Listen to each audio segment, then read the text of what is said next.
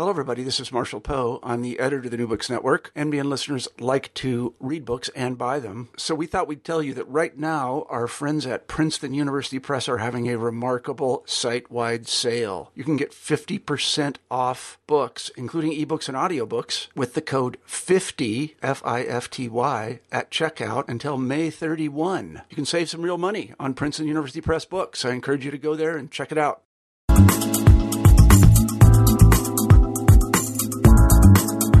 Hello, everyone, and welcome to New Books in Pop Culture. I'm Gail Fashingbauer Cooper, the author of 2 pop culture books myself, Whatever Happened to Pudding Pops and The Totally Sweet 90s, both written with Brian Belmont. So naturally, when I saw Maris Kreisman's new book, Slaughterhouse 90210, I had to speak to her about it. Welcome to the show, Maris. Thank you. It's such a pleasure to be here. I'm so glad to have you. Now, your book has a fun subtitle, Where Great Books Meet Pop Culture, and that kind of explains your concept a little bit, but can we hear it in your own words? Absolutely. My book started as a Tumblr 7 years ago, so I'm like a real OG Tumblr user. Indeed. And what I did on the Tumblr was I took images from pop culture and combined them with quotes from the books I was reading, in order to make something entirely new and to comment on both things. Fun. So it's my way of combining my love of literature with my insatiable love of TV and movies and a bunch of other things. That's wonderful. And the Tumblr was well received and popular? And it was well received and popular. And so a couple of years ago, I sold a book version and tried to expand. My Tumblr is basically just a TV kind of blog, but I tried to expand the scope for the book to be about sports and politics and technology and just how we live today. Yeah, you've got a little bit of everything in there, basketball and royalty and a lot of funny things going on. Thanks. And your background is in books yourself, book editing? Or? Yes. I was a book editor for many years at Simon & Schuster, and I'm currently the publishing outreach lead at Kickstarter. So I've just always been in the book world as a profession. And so the Tumblr turned book was my way of doing something really fun with it. Yes, very fun.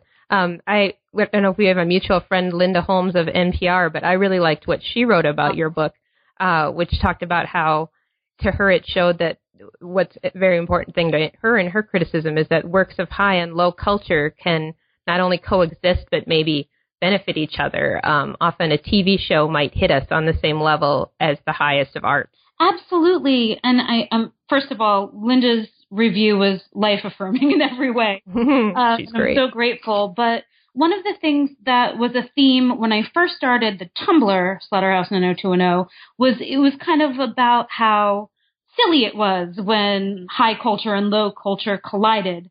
And it really took a while to figure out and appreciate how it's not just about that dichotomy. It's about how these things are in harmony and how they work together. And that loving the high and the low and everything in between makes consuming culture so fun.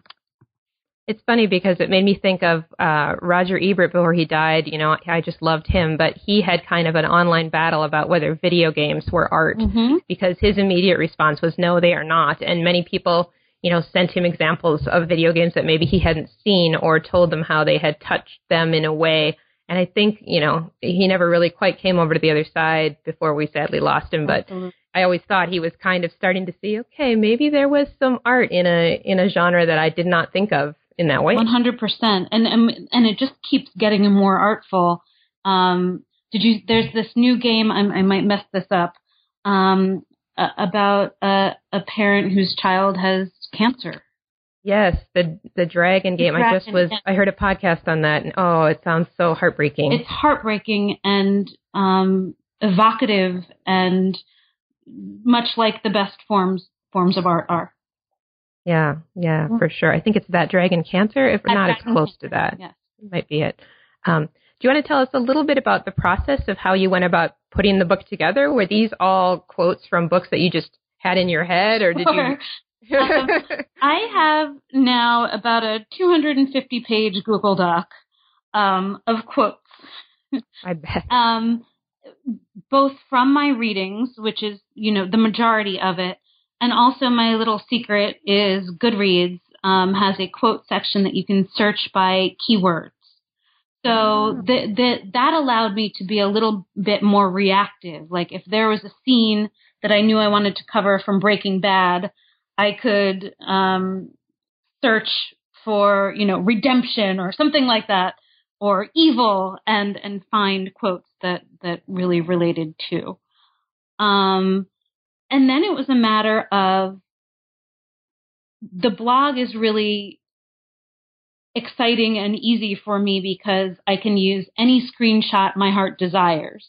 And for the book, it was a little more complicated. I had to get permission to use the photos that you'll find in the book. So a lot of it was tailoring the quotes that I wanted to use towards the images that were available. Sure. Was there one image that you really wanted to get a hold of but just couldn't get permission for? Yeah, it breaks my heart to see the Gilmore Girls image that I used in the book because I love that show. The image in the book is has Rory and Lorelai kind of together, but kind of staring off into the distance thoughtfully. And the quote is a Gabriel Garcia Marquez quote about how the greatest joy of parenthood is being friends with your offspring. And what I really wanted was a picture of the two of them with a ton of junk food in front of the TV, really like a girls' night in, and that wasn't available. Oh, that's too bad. I mean, you'd think if they give you one Gilmore Girls shot, why not a different one? Right. What is the problem? Right. You're still promoting the show in a sense. Yeah. Were there some that really surprised you when you found yourself making the comparison? Like, oh, I never thought of this show or these characters in this way, and this quote made me kind of go deeper into understanding it? Yeah. Let me see. I think when it wasn't a show, but yes, it was. I often watch an award show and react to that the next day with a quote from literature, screenshot from that award. And so I've had a bunch of Kanye West images, and I finally found the perfect Susan Sontag quote about being constantly aware of the spectacle you're making. And I think she would have loved him and appreciated the kinds of spectacles he created. Yeah. And were there some that have come out since your book was published, and maybe you've even put them on the Tumblr since then, that you thought, oh, that would be so great to have had in the book? Elena Ferrante isn't in the book at all. I think when I first started the book, I had read the first in the Neapolitan novels out of 4. And since then, I've become, much like many people I know who are interested in books, obsessed with them. Ferrante fever, I've got it. It's back. Mm-hmm. And the primary love triangle of the series maps so well onto my so-called life. Jordan and Angela and Rayanne. And that is something I've enjoyed exploring on the blog. And of course, and there's new shows that I love that didn't make it into the book. Empire and Mr. Robot and Unreal, which is on Lifetime. Great shows. Great to work with, too. Oh, Empire came to my mind right away, just the family drama that could be right out of any of the Russian writers. Absolutely. Or, any big family story has that kind of drama that they're having. Do you mind talking a little bit about the title, image, and quote? Or, I mean, it's a quote from Slaughterhouse 5, obviously, but do you mind talking about that one a little bit? Sure. The truth is that when I was looking for a fun mashup when I came up with a title for my blog 7 years ago, and Slaughterhouse 90210 is what I came up with. And truthfully, if I knew that 7 years later I'd be talking about it this way, much. I might have chosen more wisely or been a little less silly. But so it was important that we had an image from the show and a quote from the novel so that we could, really get the main premise across. And the truth is, what I really wanted was that there's a quote from Slaughterhouse-Five that says, "The champagne was dead, so it goes."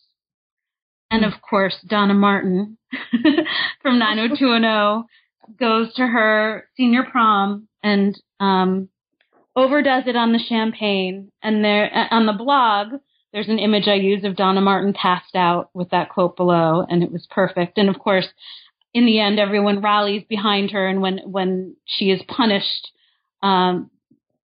for drinking at the prom and being told she can't graduate, of course, her classmates rally by her side.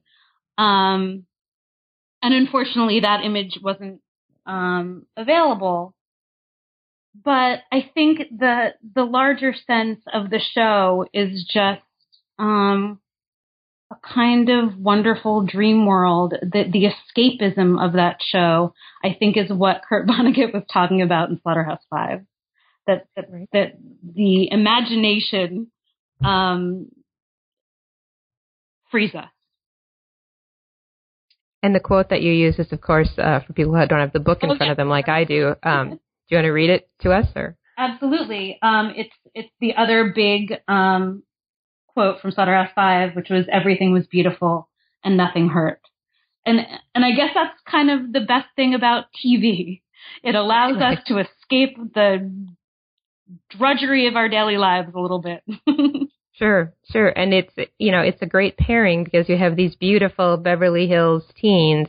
And of course, the point of the show, their lives were so beautiful that we all sat in our, cold cabins in Minnesota and watched them. But, nothing hurt. Well, they sure thought it hurt when Kelly and Brenda were fighting for Dylan or whatever their latest drama was. And, they did suffer. They did have a lot of real life problems, but they did. Somehow it was fun and entertaining and not tragic in the least.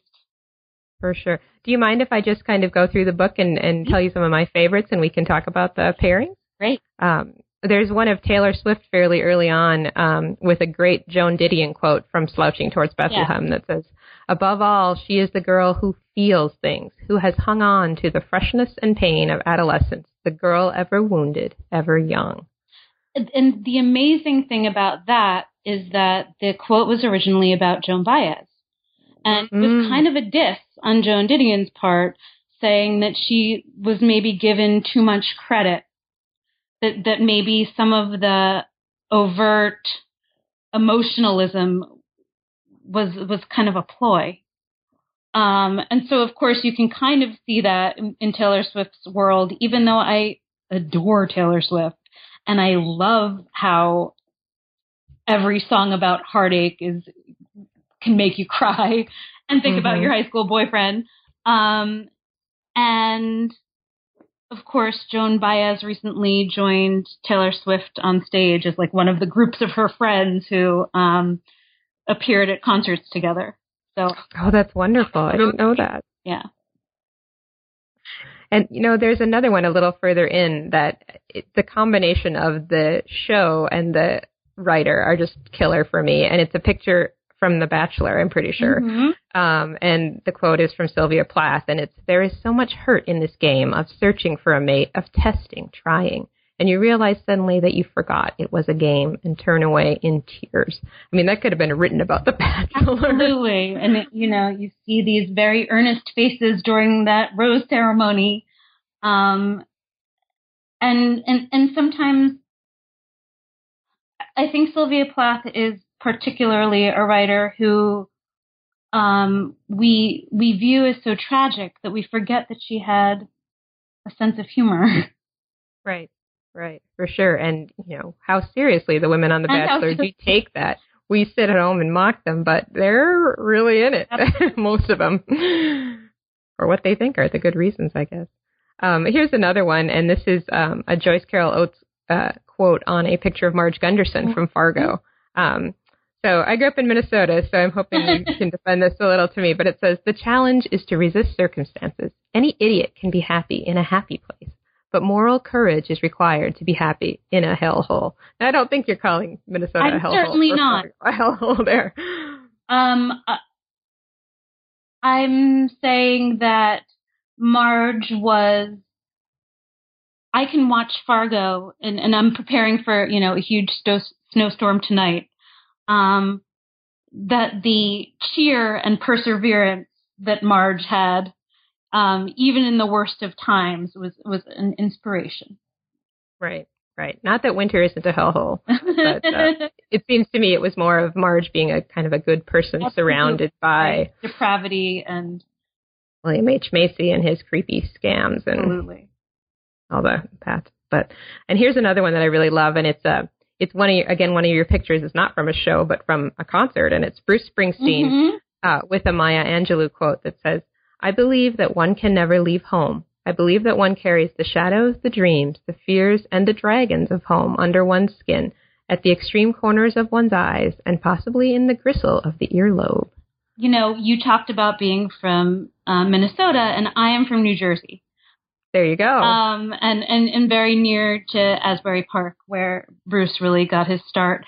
And, I like to joke that I'm from the area of New Jersey where Bruce Springsteen constantly sang about leaving, which is true. Mm-hmm. But he has been one of the most wonderful members of the community. My parents are still there now. And he constantly raises money and an awareness for charities and other events in that New Jersey town. And I love the idea that where you're from can haunt you, and also you can feel proud of it at the same time. And Maya Angelou, who better than that to sum it all up. Right. And he so brings it forth in his music, really taking people who don't know the life that he grew up in or the surroundings, taking them into these beautiful character studies of his music that have so much to do with place. Absolutely. Place. Here's another great one from, I'm a Donna Tartt fan. The Secret History is my favorite, but this is from The Goldfinch, which is another, her more recent giant book. And the picture is Olivia Pope from Scandal walking into the White House security line. What if one happens to be possessed of a heart that can't be trusted? What if the heart, for its own unfathomable reasons, leads one willfully and in a cloud of unspeakable radiance away from health, domesticity, civic responsibility, and strong social connections, and all the blandly held common virtues, and instead straight towards a beautiful flare of ruin, self-immolation, disaster? That's a great one. So I agree. I think The Secret History is still the knockout Donna Tartt novel that you should read if you haven't read any of her. But I love The Goldfinch, and I loved how Olivia and the protagonist of The Goldfinch are drawn to the dramatic. Mm-hmm. And certainly when you watch Scandal, I imagine people are always like, turn the other way. Yes. Just do go that. home. What are you doing? Don't right. But we enjoy, of course, all of the misadventures she gets into when she does pursue the thing. Yeah, that's a great one. And speaking of misadventures, here's a great picture of Dwight and Angela's wedding from The Office with the Carson McCullers quote that says, "A most mediocre person can be the object of a love which is wild, extravagant, and beautiful as the poison lilies of the swamp." And I think Carson McCullers was so good at finding the beautiful in the mediocre people anyway, and that Angela and Dwight are just such wonderful versions of that, because they seem, at first glance to be ordinary. And of course they are the heart and soul of that show, really. Oh, yes. And to Dwight, of course, they would never be mediocre. He's a beet farmer. That's true. How can that be a mediocre thing? Is that your pug snoring? Yes. That little purring? Oh, no, it's so cute. It's so cute. I just wanted to explain to people that that's not actually a technical difficulty. Snoring in the background. Oh, it's adorable. Really stimulating. Yes, it's sweet. And here is a great picture, just a page or two over, from Buffy the Vampire Slayer, with a quote from The Road, which is one of the most chilling books of recent years, I think. And it just sums up Buffy right there. If trouble comes when you least expect it, then maybe the thing to do is to always expect it. And I think she looks very ready. This is a good combination of Cormac McCarthy, dystopia, utter darkness.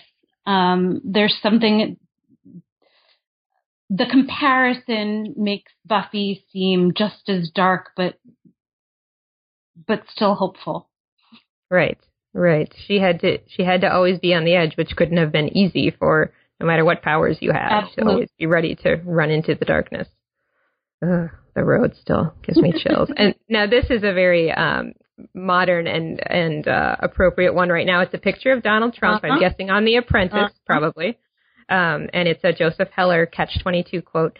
It was miraculous. It was almost no trick at all, he saw, to turn vice into virtue and slander into truth, impotence into abstinence, arrogance into humility, plunder into philanthropy, thievery into humor, into honor, blasphemy into wisdom, brutality into patriotism, and sadism into justice.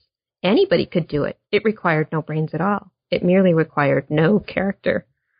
Yeah, so Joseph Heller introduced us to the idea of the Catch-22 when there's no real way to win. Right. And doublespeak rules, even though doublespeak is certainly more of an Orwellian concept. And this pairing has been the most successful on the internet for me. Oh, being shared around. Bette Midler just tweeted it recently, and she did this amazing thing where it was just the image and the quote, and then I tweeted it at her and said, "Oh, this is part of my book," and so she retweeted again with my name and the oh, good, which is just like, of course she did. She's the best. Right. She gave you credit where credit was due. Absolutely. That's great. Yeah. And here's another one that's kind of a little sad. Anna Nicole Smith got a lot of flack during her life and maybe even after her death, but I always felt a little sorry for her because she was just in something she wasn't ready for, I think. But the quote is from The Corrections, and it says, "She was so much a personality and so little anything else that even staring straight at her, he had no idea what she really looked like." The thing that I find funniest about this pairing now is that Jonathan Franzen, as an internet person, or lack thereof, I guess, the way we talk about Jonathan Franzen on the internet, of course he is not a part of it, has become such a personality himself. Mm-hmm. And I am guilty of this, of ascribing many personality traits to him and ideas to him. And I can imagine that I wouldn't know what it would be like to have an actual conversation with him and think of him as just a person. And I guess that's kind of the point with Anna Nicole too. Yeah, that's interesting how it's kind of maybe even changed since you've first put it together as a pairing. There's another great one a couple of pages on, which is a picture from the Wonder Years of the family at the barbecue. And it's a Flannery O'Connor quote. "Anybody who has survived his childhood has enough information about life to last him the rest of his days." And that's just a perfect pairing to me, considering that show and its kind of wistful feel. Absolutely. And the idea of looking back and taking stock of one's adolescence as a way to interpret, modern life. Right. There was always a sense in that show that, thanks to that wonderful Daniel Stern, I guess it was narrative, that he was looking back with, a sense, not just of wonder, but a sense of knowledge from all those years gone by.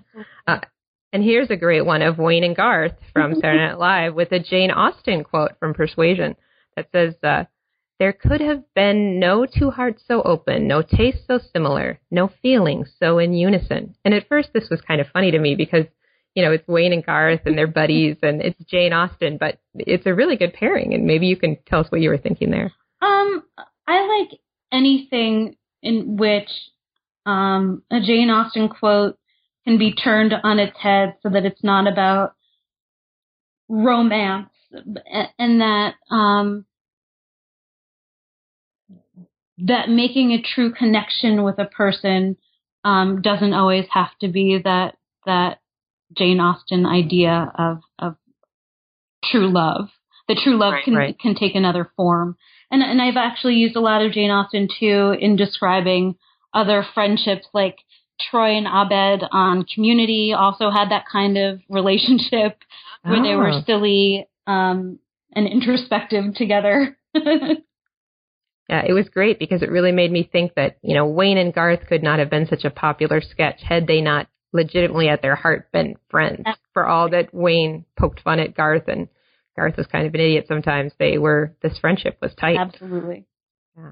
And here's a kind of a family one. This is the Osbournes, I'm sure probably from their show. Mm-hmm. And it's funny to look at them now because, Kelly and Jack Osbourne have grown up so much since this day. But it's a Salinger quote from Franny and Zooey. We are, all four of us, blood relatives, and we speak a kind of esoteric family language, a sort of semantic geometry in which the shortest distance between any 2 points is a foolish circle. I loved The Osbournes when it was on because it was really one of those shows where, like, in the first season, you haven't seen anything else like it. And getting to know the rhythms of their family relationship and the way they speak to each other is entirely unique. And you can't, I don't think a TV writer could have made that up, and that's for sure. I think that's one of the things that I love about reality TV. And certainly I think this is what Salinger was getting at in Franny and Zooey, for sure. Yeah. There was a love there. I'll never forget, though, when Ozzy was going to throw the ham into the neighbor's yard and Sharon was yelling, "Not the ham, Ozzy, not the ham." Like, it's okay if you maybe, throw a rock or a turkey, but not the ham. We're going to eat that later. And, of course, I always loved that there were, like, 4 or 5 dogs running around at any time. Oh, always, yes. Oh, that was great. And being from Minnesota, I have to choose this picture of Prince with a Michael Cunningham quote that says, "I was not ladylike, nor was I manly. I was something else altogether. There were so many different ways to be beautiful." And I just think that sums up Prince's appeal really well. And I wanted to make sure that kind of outlook was represented in this book too. Right. It's a great quote. And we'll do one more, and then I'll ask you for some of your favorites. Sure. But this is a Brad Pitt and Angelina at the Oscars picture with a Charles Baxter quote that says, "In truth, there are only 2 realities, the one for people who are in love or love each other, and the one for people who are standing outside all that." And I was so happy that I was able to get approval for the use of this photo because there really are many people in the background looking on at this golden couple. And of course, the Feast of Love is about an observer, about someone who, tells stories in their head about how they think the rest of the world or their coffee shop is. And how are we to know, really? Right. And did you have some favorites that you maybe wanted to share? I don't know if I've mentioned some of them or if there's some other ones. For sure.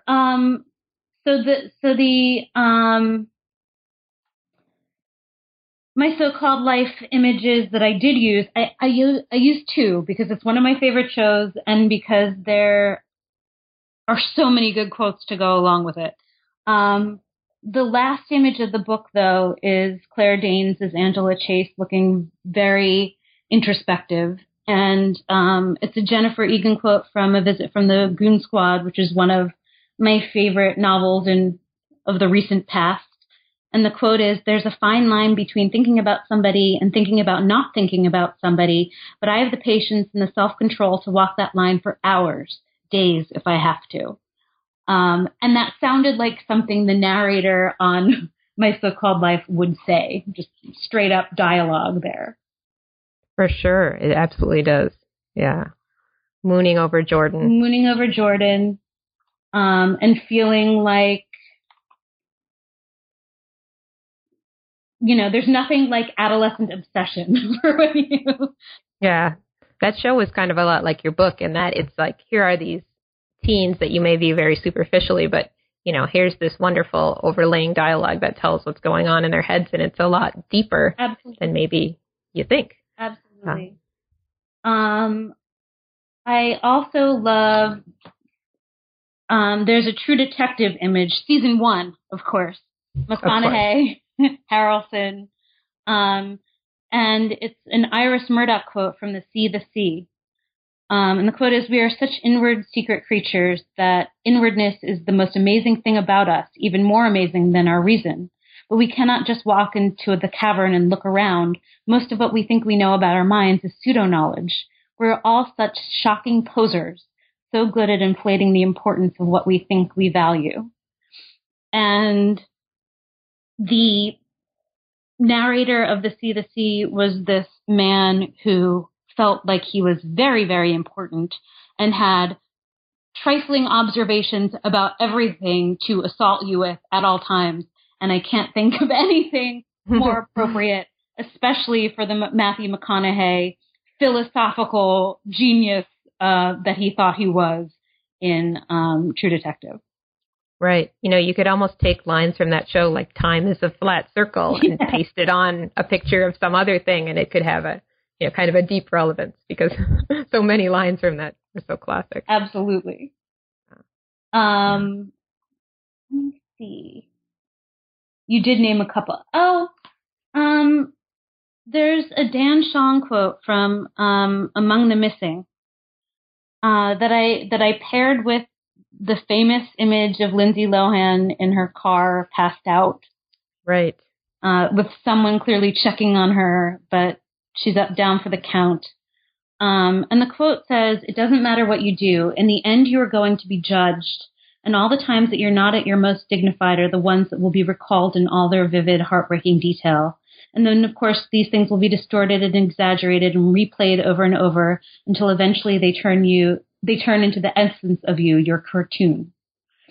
And, you know, I'm probably adding to the problem because I'm showing that image again, but I'm hoping with the sense that there has to be more to the story and that Dan Shawn is such a sympathetic writer. And I think it applies even for the less iconic images, but like for the things that we think about the people we know, even they're more than just the cartoon of you. Right. I kind of put that in my head with the Anna Nicole one. Absolutely. Where it's kind of like, you know, here's a person that you think you know, but maybe there's a depth there, or maybe you should have a little more sympathy or understanding. And here's a quote that kind of gets at that. Absolutely. I also liked the Ducky one. I'm thinking of other ones from the book that I liked from Pretty in Pink. Yeah. I'm trying to think what the quote was. It's near the back. It's a Junot Diaz quote, and I'm going to have to, let me see if I can find it.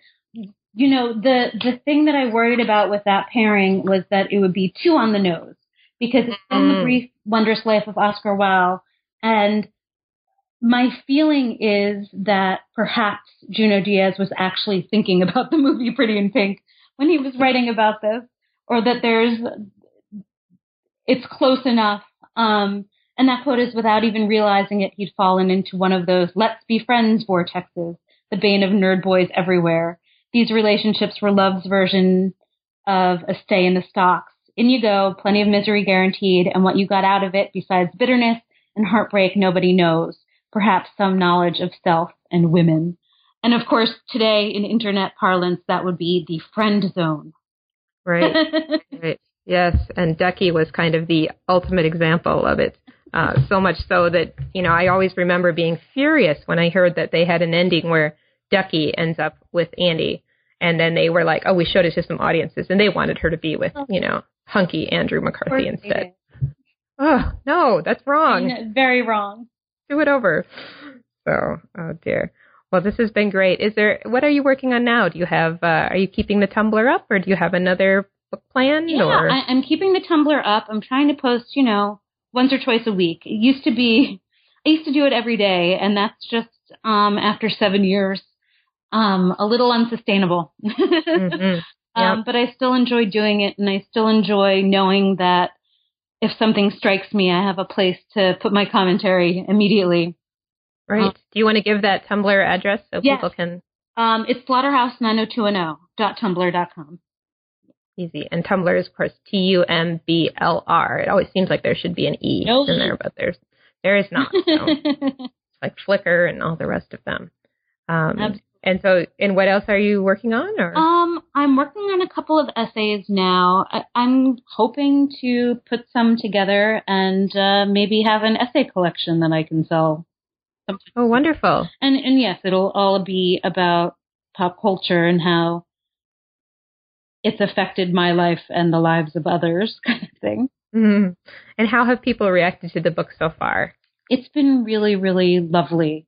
One of the things that I've always loved about my blog, which was also a part of the book, is that it's a celebration of authors for the most part.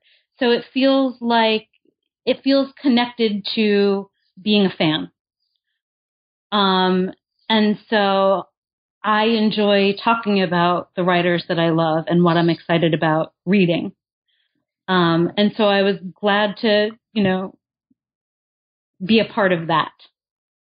It's a great combination. I mean, so many of us, love books, but pop culture is our other, TV shows and whatever, celebrities is our other kind of guilty pleasure. And to know that you can blend the two kind of gives us a new perspective on it, which is why your book is so great. Thank you so much. This has been Maris Kreisman, and her book is Slaughterhouse 90210, Where Great Books Meet Pop Culture. You should run out and get it right now, and you'll have a great time with it, and buy one for your friends as well. Thank you so much. Thank you so much. This was so fun. Oh, great. We enjoyed it. Thanks a lot. Thank you.